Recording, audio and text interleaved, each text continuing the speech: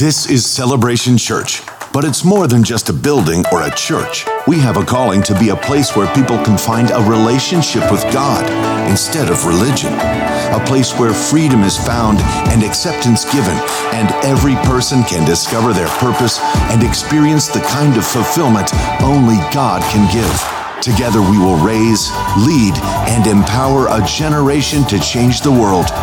Here, Jesus is famous, and all the glory goes to God. This is Celebration. This is our family. Welcome home.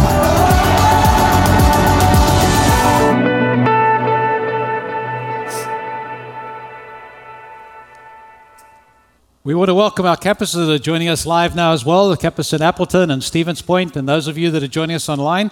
Good to have you a part of our service this morning. Could I invite us all to stand together here at the Green Bay campus and our campuses in Stevens Point and Appleton, and let's recite the Apostles' Creed. It's our statement of faith here at Celebration Church. Would you join with me as we declare this together? We believe in God, the Father Almighty, creator of heaven and earth. We believe in Jesus Christ, his only Son, our Lord, who was conceived by the Holy Spirit, born of the Virgin Mary, suffered under Pontius Pilate, was crucified, died, and was buried. He descended to the dead, and the third day he rose again. He ascended into heaven and is seated at the right hand of the Father. He will come again to judge the living and the dead, and his kingdom will have no end. We believe in the Holy Spirit, the holy Christian church, the communion of saints, the forgiveness of sins, the resurrection of the body, and the life everlasting. Amen. Amen. Thank you. You may be seated.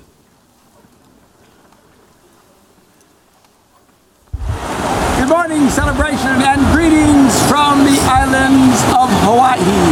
We are on Waikiki Beach in the background on the island of Oahu. As most of you know, usually in the wintertime in January and February, I get invited to places like northern Canada or Minnesota or Fargo, North Dakota. Is that a place? Yeah, Fargo. We're going to Fargo in February. Yes. Yeah, so I'm not going to escape it. Anyway, I always think, why can't we go somewhere warm in January? Well, last year we got a request from not one, not two, but actually 3 different churches and said, would you please come and speak during January in Hawaii? And I said, I don't know, let me pray about it. Yes, of course.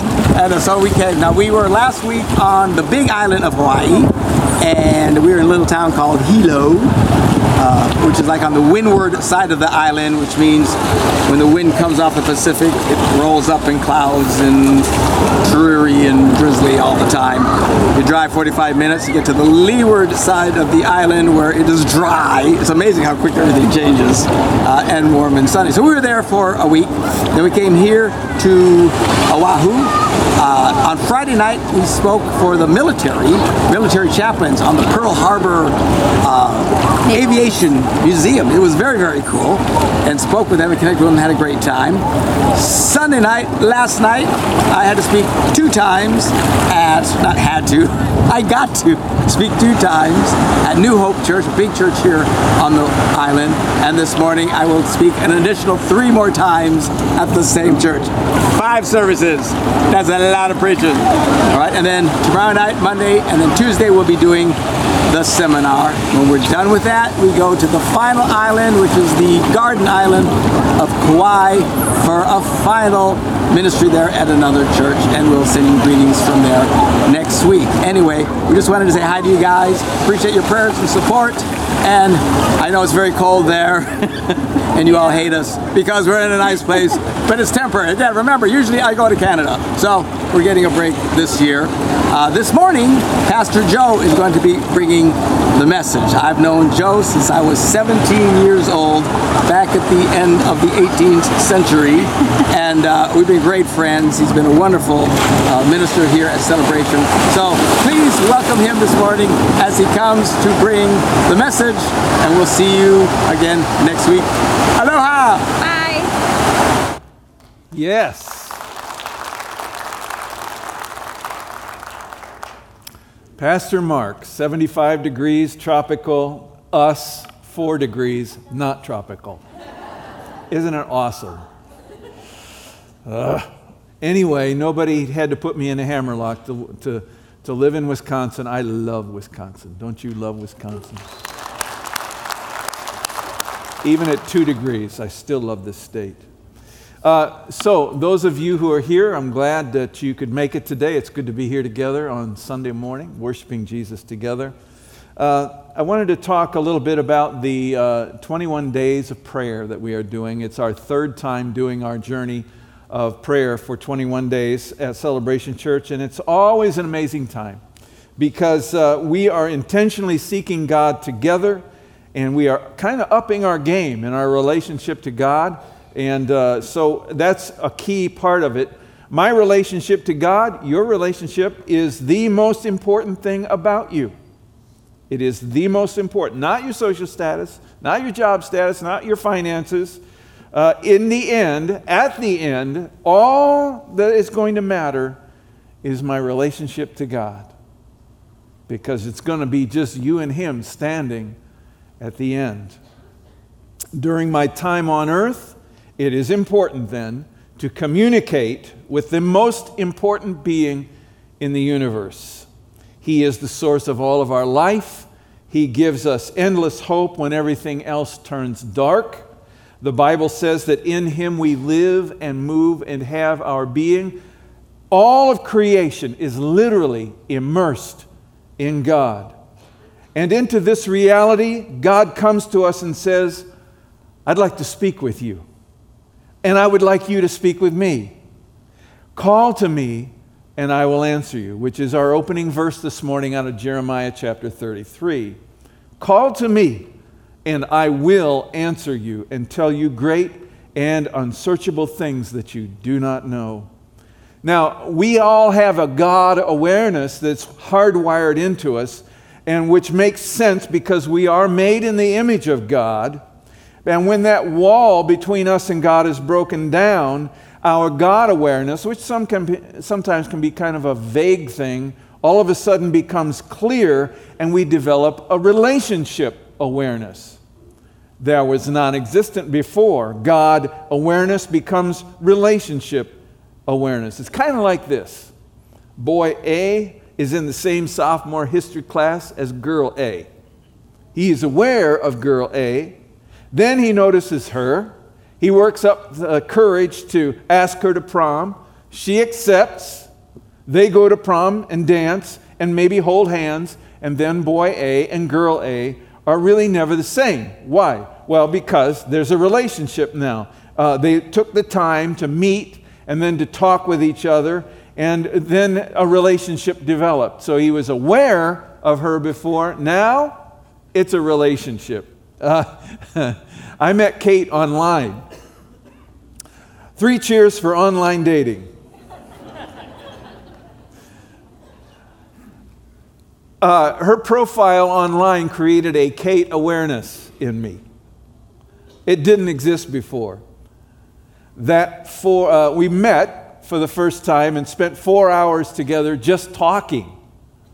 And out of that 4 hours grew more dates and more talks, and then love grew, and then we got married. And it's all good. And it's so, amen. 3 cheers for online dating.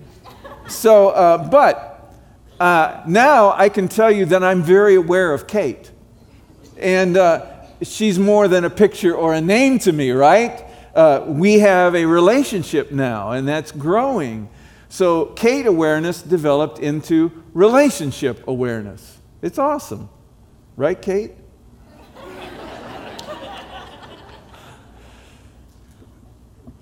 Our relationship to God is the same way. God awareness, we know He's out there somewhere, right? And then relationship awareness when the walls are broken down. Problems come when we stop communicating, because there is this entropy, this flabbiness that sets into our relationship when communication stops. When couples sit at the coffee shop and look at their phones instead of looking at each other. When TV becomes the default go-to for 2 tired people home from work at the end of the day. And things drift and communication wanes. And the next thing you know, somebody is even thinking and maybe saying, I'm not sure if I love him anymore. And he's saying, I'm not sure if I love her anymore. And so love dries up when communication dries up. God does not start a relationship with me just so I can spend the rest of my life ignoring him. His intention is unequivocal. He aims to communicate with me every day about everything. Anything less than that is to him a ritual. It is not a relationship. Picture sitting down with your spouse at the end of the day, you're sitting at the dinner table, and you read to your spouse off of a script. Hello, darling. I love you. How was your day? What's for dinner? What's on TV? You know, we don't do that. We recite the Lord's Prayer on Sunday morning. We just did. It's a great outline for conversation with God, but it is certainly nothing more than that. Don't make something sacred out of the Lord's Prayer. It's an outline. Let's not think that God just wants a scripted conversation with us. That is not a relationship. God is not after that. One hope I have for all of us here during these 21 days of prayer is that we discover that prayer is conversation with God, the God who is actually there, which brings us to the most difficult part of prayer. The biggest reason we don't pray is because we have these five senses, and they combine with our intellect, and those things consistently tell us that God is not there. Natural thought tells me that it makes no sense to speak to someone who I can't see, I can't hear, I can't feel. It makes more sense to learn from and communicate to someone or something that is tangible and present. You can feel it, it's audible, it's visual, all these things, because the invisible spiritual world seems so outside of our grasp. We just can't get our head around it. So for prayer to work, I have to answer three questions. First, is God real? Second, does he want to talk to me? And third, do I want to talk to him? If the answer is yes to those three, well, then it's time for you to experience prayer, because you're going to be talking to the greatest being in the universe. He's amazing. To simplify this, prayer is a conversation. Have you ever seen that movie with James Stewart called Harvey? Anybody seen Harvey? Anyway, he begins to introduce everybody to his invisible friend, Harvey, who happens to be a 6'3" rabbit. And nobody can see Harvey except Stewart in the movie. He'll be sitting at a dinner table, or he's at a bar, or they're walking down the street, or he's in a taxi, and he's conversing with an unseen rabbit. He's crazy, maybe. James Stewart won an Oscar for his performance in this.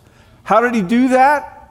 Because he actually gets you to start believing that Harvey's really there. It's really good. I was going to show you a clip about it this morning. I showed the clip this morning during first service, and Facebook kicked us offline because the clip was copywritten. Oops.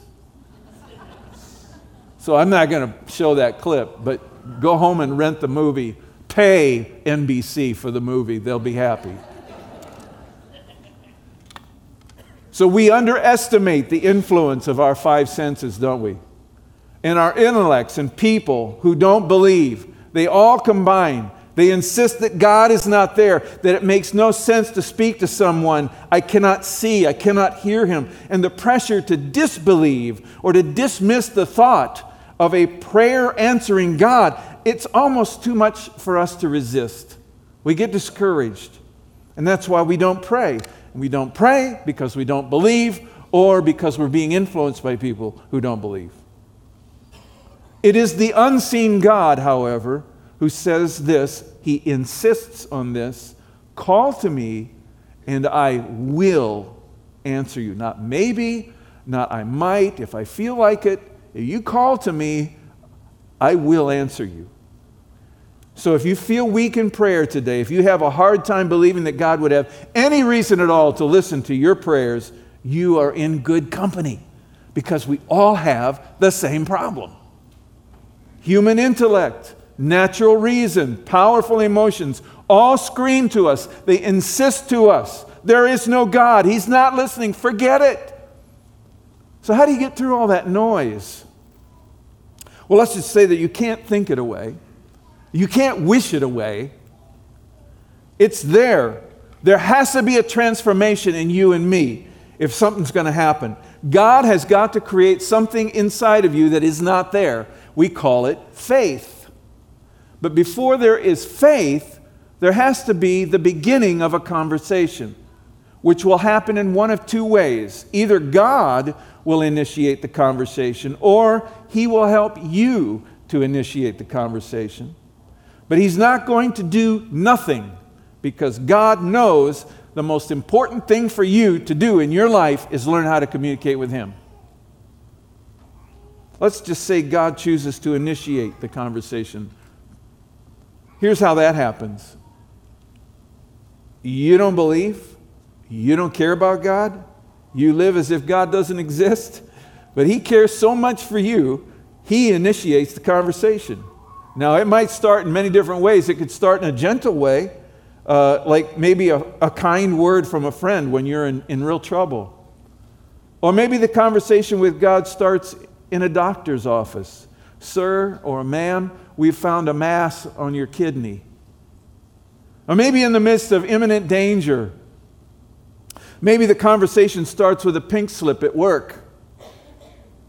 So God speaks through these kinds of circumstances, and He's saying, hey, John, Mary, hello, may I have your attention? I'd like to have a conversation. How about that? C.S. Lewis described these moments as God's sledgehammer. Anybody had that happen? That's when God initiates a conversation. Now, it can either start with a whisper or a sledgehammer. It's up to you. I mean, you know, really. If you're paying attention, maybe God doesn't need to use a sledgehammer. The other way that a conversation can start is if you initiate it. All of a sudden, due to circumstances beyond your control, the kind that we've just mentioned, you use the word God. Or maybe you use the phrase, oh God.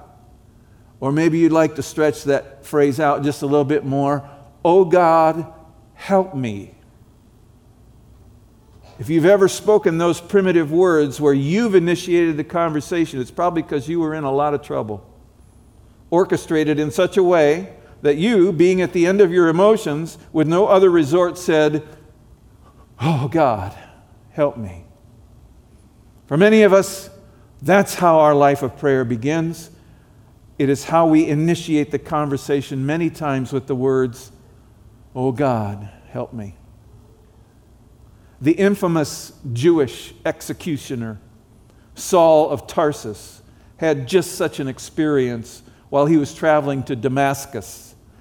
He was going to Damascus to arrest Christians and put them in prison, and God appeared to him. Acts chapter 9 says, suddenly a light from heaven flashed around him, and he fell to the ground and heard a voice say to him, Saul, Saul, why do you persecute me? We call that a sledgehammer. Check out his response. Who are you, Lord? Saul asked. And thus began Saul's real prayer life. God matched him. Power for power, will for will, and Saul was instantly outmatched. God initiated this conversation. Saul wisely responded, and so this conversation with God was initiated. It began, who are you, Lord? Because he thought he knew him, but he didn't. And so now he's asking. That is a prayer. Pretty short, pretty clueless, pretty clumsy, for a highly educated, theologically trained man like Saul. But it got the conversation going all right.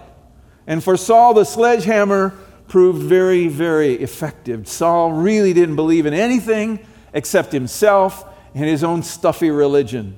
He sure didn't believe in God. And then all of a sudden, he's having this actual, literal, bona fide conversation with a being that he could not see. All prayer starts this way, you guys. Conversation with a God that we cannot see, but who introduces himself to us anyway. It starts with brokenness and humility that leads to an actual conversation. And so, you guys, Harvey wants to have a talk with you. As you get in the habit of speaking with the unseen God over months and years, the conversation will get better, it gets deeper, it gets more meaningful. And you discover that here is somebody who hears me right now. Every time I speak with him, he hears me. And he has this uncanny ability to put into motion the things that I'm asking for. It's kind of like you don't need to explore the dumpster out behind the candy factory, because your dad owns the candy factory. And as that relationship develops, you discover something amazing called intercession or intercessory prayer. Praying to God on behalf of other people, which is a huge part of our 21 days of prayer here at Celebration. Praying to God, interceding on behalf of other people. And intercession is everywhere in the Bible. Jesus introduced the Apostle Peter to this concept. Luke chapter 22, Simon, Simon, Satan has asked to sift all of you as wheat, but I've prayed for you. I've interceded for you, Simon, that your faith may not fail. And later, that same Peter was imprisoned in Jerusalem for preaching about Jesus. And Acts chapter 12 says, Peter was kept in prison, but the church was earnestly praying to God for him. Whoa, Peter, always on somebody's prayer list. Always getting in trouble. First he's on Jesus' prayer list, and then he's on the church's prayer list. He's a busy guy, kind of like the Evel Knievel of the first century church. Just calamity everywhere.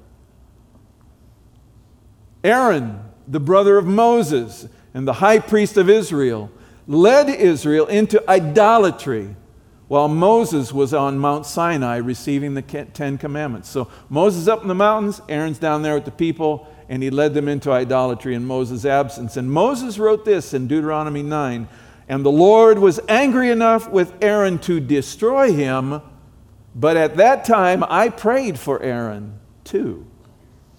Moses prayed for his brother. God, please don't kill my brother. He's a doofus. Please don't kill him. Have mercy. Here's what we know from the New Testament regarding our relationship with other people. We are assigned the duty of carrying other people's burdens. You have to carry people. And this can manifest in many different ways, but it's talked about in Galatians chapter 6. Carry each other's burdens, and in this way you'll fulfill the law of Christ. The best way to do that is to intercede for people. Intercede for somebody who needs your prayers. And we carry their burdens by carrying them to God. Ask God to intervene in a situation for a person, even if it means they may need a miracle. So pray for a miracle. Ask that God be glorified in their lives, because maybe they've wandered or strayed from God over time, or maybe they're self-destructing and their behavior is not what you would call Christian behavior. Well, maybe they've grown careless in their attitude toward God. Pray for them. Then ask God, what are you teaching me through these prayers for this person? We're always learning something in our prayers. Then ask God to infuse your family with faith and to trust Him and to trust in His character. Why? Because people wander and stray from their faith. I've even seen where people start to think God doesn't even care about them anymore.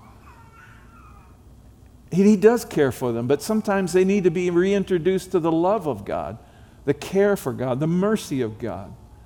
And so pray for that to happen. And finally, realize that God will do so much more than you can imagine, what you can ask or think. Ephesians chapter 3, verse 20. Now to him, Paul wrote, who is able to do immeasurably more than all we ask or imagine, according to his power that is at work within us. To him be glory in the church and in Christ Jesus throughout all generations, forever and ever. Amen. When you pray for somebody, understand that God wills more good for them than anything that they could ever imagine. Ask God to pull out all the stops on a person, all of the love and healing and restoration and mercy and provision that they can possibly handle. Your enthusiasm for someone else in your prayers means something to God. Be excited for people. They mean as much to God as you do. Pray for them that way. Also, just please know that intercessory prayer for someone is going to cost you something. First of all, it's going to cost you time. Intercessory prayer just takes time. To get started, it means that I decide to intentionally set aside time in my day for God in prayer. That means prayer, it can mean study, it can mean journaling. Start small and then let your experience grow. Try 4 days a week, 10 minutes a day. That's a total of 40 minutes a week spent with the most amazing person in the universe. 40 minutes a week. Unlike your congressman or senator who are both out of the office today and still getting paid for it, God will be there listening. You don't have to send a letter to Washington. You don't have to make a phone call to Washington. He's always there ready. And here you're bypassing Washington and you're going straight to the top, man. You're going to get more done in 40 minutes of prayer per week than anyone would ever get done over a lifetime of phone calls and letters to Washington, D.C. I'm serious. Finally, it's going to take some energy, too, on your part. And by energy, I mean desire, emotional energy. Jeremiah wrote in Lamentations chapter 2, my eyes fail from weeping. I am in torment within. My heart is poured out on the ground. There is an emptying of his emotions in this prayer. Psalm 30, weeping may stay for the night, but rejoicing comes in the morning. Again, an emptying of emotions through weeping. And then 1 Thessalonians 3, Paul wrote, night and day we pray most earnestly that we may see you again and supply what is lacking in your faith.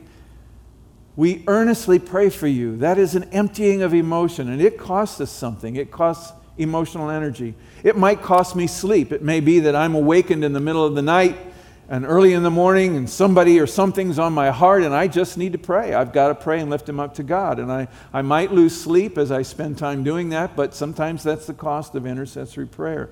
It's certainly going to cost me in the area of motives, because prayer is always done in secret, most of the time anyway. And nobody's going to see you praying for them. It will be a spiritual transaction that's carried out only between you and God. Therefore, prayer has a way of purifying our motives because it's going to cost me not being noticed. It's strictly something I do in secret. Jesus even talked about it in Matthew chapter 6. When you pray, go into your room, close the door, and pray to your Father who is unseen. And then your Father, who sees what is done in secret, will reward you. It's all done in secret, but that's okay. God sees it. Finally, intercessory prayer costs us patience. You may not see the results right away. Sometimes it can be years. There can be a space of time between the prayer that you utter and the answer in which we trust that God's heard us. He's working behind the scenes, but we just don't know when the answer is coming. Parents praying for kids, or spouses praying for spouses, or kids praying for parents. You know what that's like. Interceding on behalf of someone can really take some time. I prayed for my dad for 27 years, and he finally gave his heart to Christ a year before he passed away. Do you know who led my dad to Christ? His favorite caregiver, his favorite nurse at the nursing home, led him to Jesus. She had been a wild child, And then she gave her life to Jesus, and she began telling everybody at work what had happened in her life. Just a total blabbermouth. And she'd take Dad to church with her. He didn't tell me that. His nurse was taking him to church with her every Sunday. He never went to church. I was very concerned for my dad, and I visited him at the nursing home.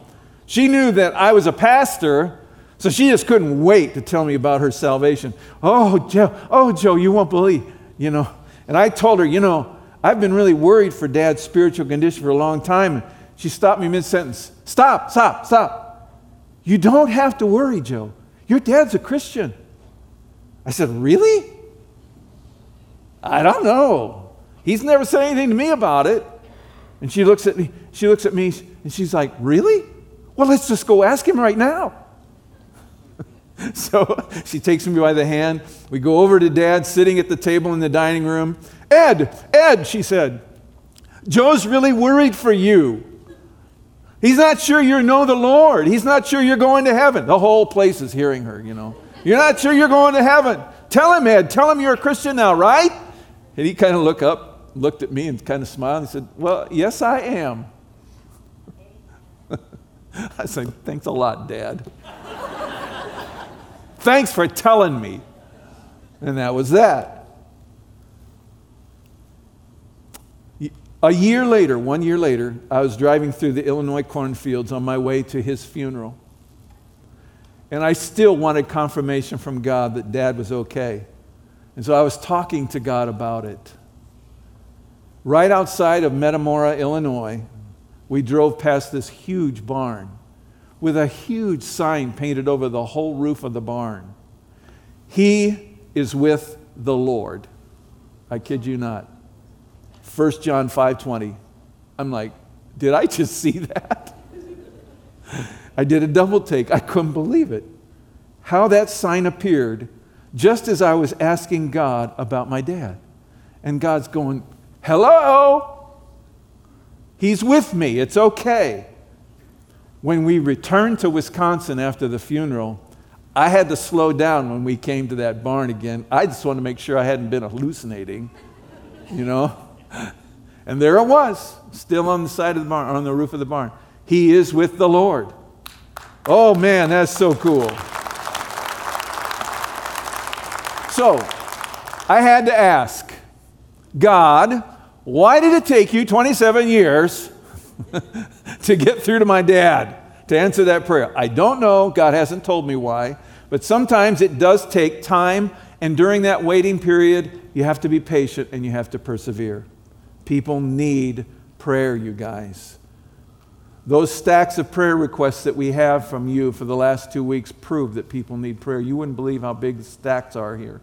From adults and children, there's a lot of heartbreak in our prayer requests that are turned in every Sunday. By the way, turn one in this morning if you have your connection card. If you have a prayer request, be sure to write down your prayer request and turn it in when the offering is taken.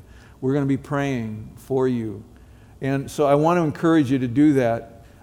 God wants to initiate a conversation with you today. I don't know how it's going to happen. It's probably better if you listen to the whisper instead of the sledgehammer.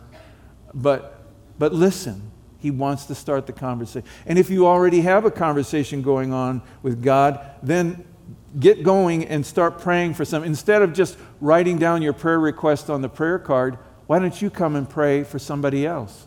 We'll be here tomorrow morning, by the way, at 6:30. 6:30. We're going to be here at 6:30 in the morning praying for people, that stack of prayer requests. I'd love to have you join us. I think it would be very meaningful for you. Or 6:45 on Wednesday evening, we'll be here as well. The needs written on these prayer request forms are just going to blow your mind, and they'll break your heart. But they're so important and so necessary for us as a church to learn how to pray and talk to God on behalf of our people. So remember, as you pray, as you talk to God today, you're not talking to Harvey. You're talking to Yahweh, a God who is literally there listening to every word, who is mighty to save. Amen?